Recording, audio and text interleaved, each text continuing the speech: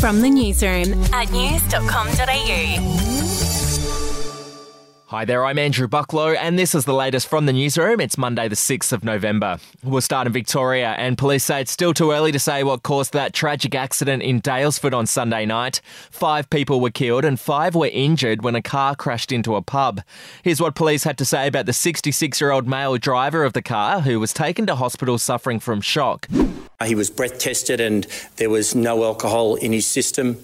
He will have had bloods taken out of him at hospital. That will be analysed in due course. We look forward to interviewing him this afternoon after he is released from hospital so that we can hear his account of what has occurred here.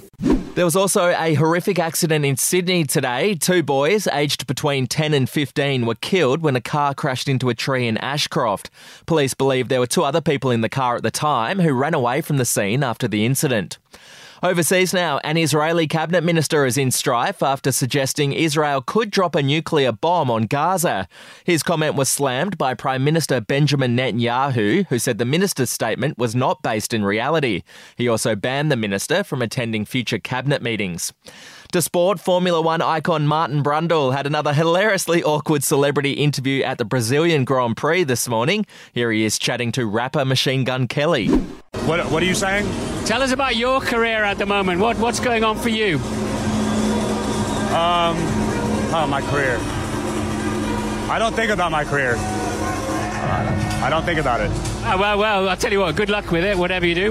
Now, Machine Gun Kelly eventually stormed off after Brundle refused to play the air guitar with him. You can check out the very awkward video at news.com.au. Oh, and if you're wondering about the race, it was actually won by Red Bull's Max Verstappen. We'll be back in just a moment.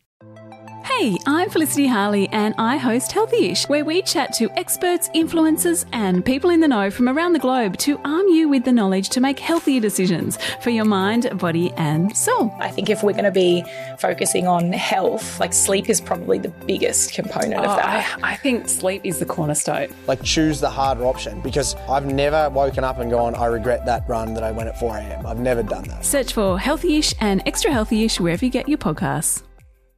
To celebrity news, Matt Preston has revealed that he would make an on-screen hand gesture on MasterChef to let his wife know that he was thinking of her. Here he is speaking to news.com.au.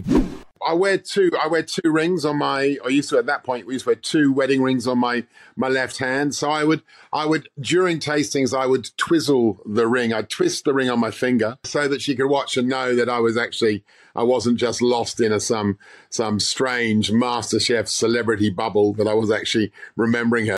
Matt has a memoir coming out on Tuesday called Big Mouth. And finally, in royal news, Prince Harry and Meghan Markle were out and about over the weekend. They were spotted at a Katy Perry concert in Las Vegas. They actually live next door to the singer and her husband, Orlando Bloom, in Montecito. Well, that's the latest from the newsroom. We'll be back with another update soon. Follow or subscribe to From the Newsroom wherever you get your podcasts.